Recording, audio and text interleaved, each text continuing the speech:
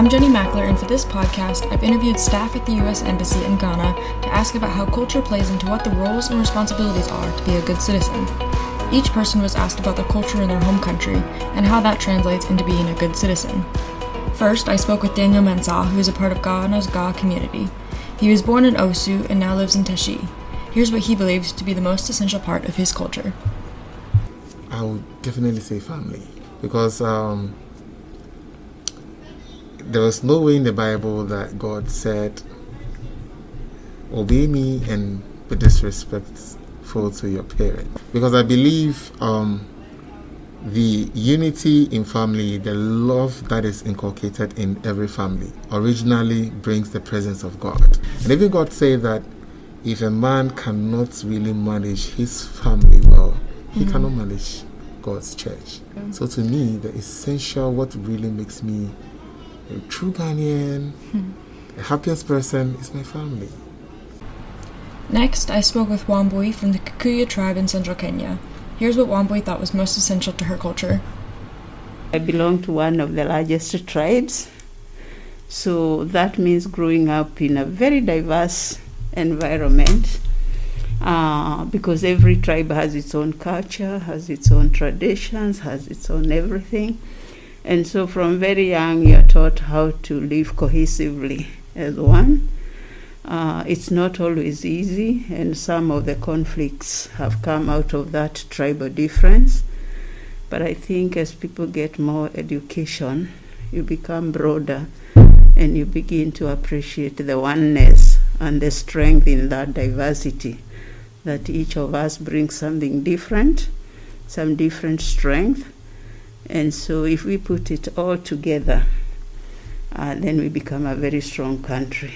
If we use it to divide ourselves, we become the weakest because we are dividing by 47. We would rather multiply. I live in a rural setting, and in the rural area, everybody's business is everybody else's business. As I grew older, I actually started calling that community insurance. So whatever you do, the little you do, and there is nobody poor or rich not to be involved in the community, because you bring whatever it is that you can. You can bring your time, you can bring your labor, you can bring resources like money if you have money, and nothing is seen as small. As long as you are participating, when it is your turn to need that community, they rally around you.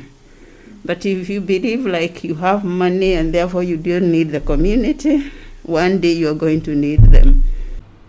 Then I spoke with Yvonne from Cape Coast, as well as William, who is from the Volta region. This is what Yvonne and William thought were essential parts of Ghanaian culture. So there's this saying that charity begins at home.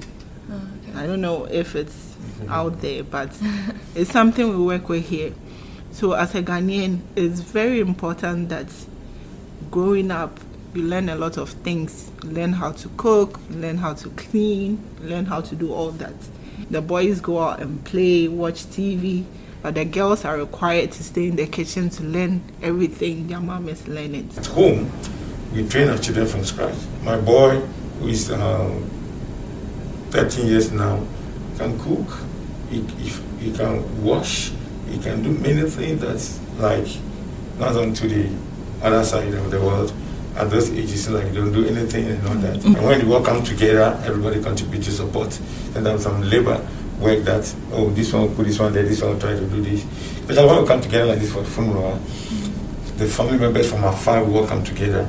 Some will be fetching water, some will be gathering firewood, some will be doing this, will be doing that, others will be cooking. And before you realize, a big thing is done in the shortest possible time.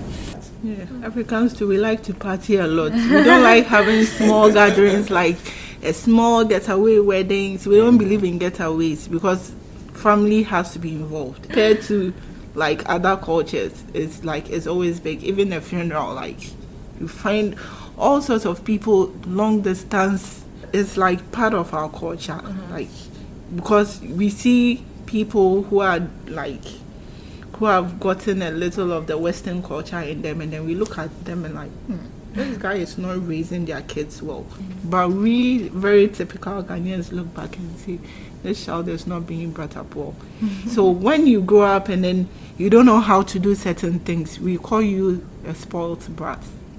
Because we expect that as a Ghanaian girl, you should know how to do certain things. You should know how to cook, you should know how to clean, you should know how to be a wife when you grow up. Next, I asked Wambui what was the biggest problem facing her country. She began by describing how people in Kenya can be united at certain times, but how in other times of trouble, people become more divided. So if you take athletics, because we are known for our athletes, they are very good, globally. So if they are winning, we forget which tribe we come from. Or where the winner comes from. If it's soccer or football, as I call it, we are winning. If we are celebrating like an Independence Day or something big, we are one. But when it comes to sharing resources, sharing positions, political power, that is when we divide. Because everybody wants their tribe to be the one, getting the lion's share. Now here's what Yvonne had to say about the biggest problem facing Ghana. Ghanaians are they don't think about people. They think about enriching themselves. So it's a problem like way up there and it trickles down. So for instance, I've walked into the office, I need to get a national ID card. It's a very simple process. They sit, they take pictures of you, blah, blah, blah, blah. You should have it in a few seconds. But because they want to have extra money going into their pockets, they'll go like, oh, it's a long process. We have to do this, we have to do that, we have to do this.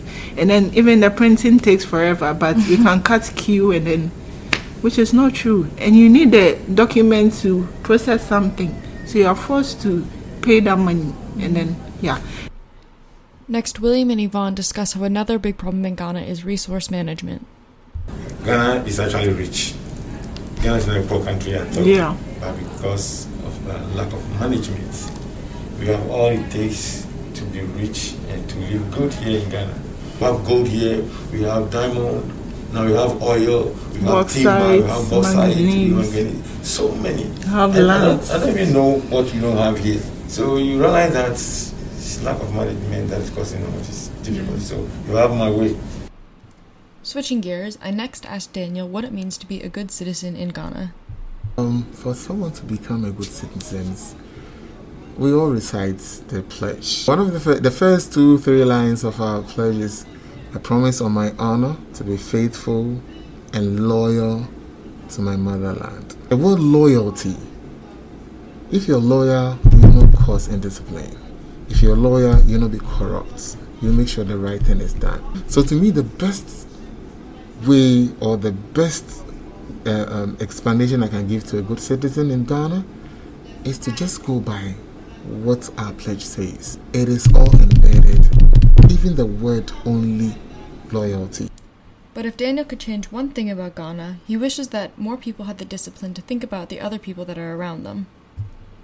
But one thing I can boldly speak about that I wish it would change in the Ghana community, Greater Accra, and then in Ghana as a whole is discipline. That is indiscipline. I feel the bottom line or the undermining factors of some of the traits, some of the issues, some of the challenges you're having in the community and in the country as a whole has got to do with indiscipline. When I sit back and I look at how things are being done, how productivity is being affected, even to the extent of corruption and to the extent of how the economy is not growing, I think indiscipline runs through everything. Then I asked Wambui what she would change about Kenya. I think what I would change is the people's, attitudes towards politicians, like thinking they are there to solve your problems. Because I think we in the community are strong enough. We can change our own society, our own community.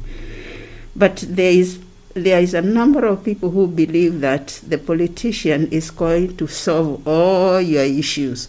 So if you elect a certain individual, they will solve your problems. And that's why people kill each other, because they think if X comes to power, then I will not get what I want. But whatever Y you voted for, they come to power, you don't get anything either.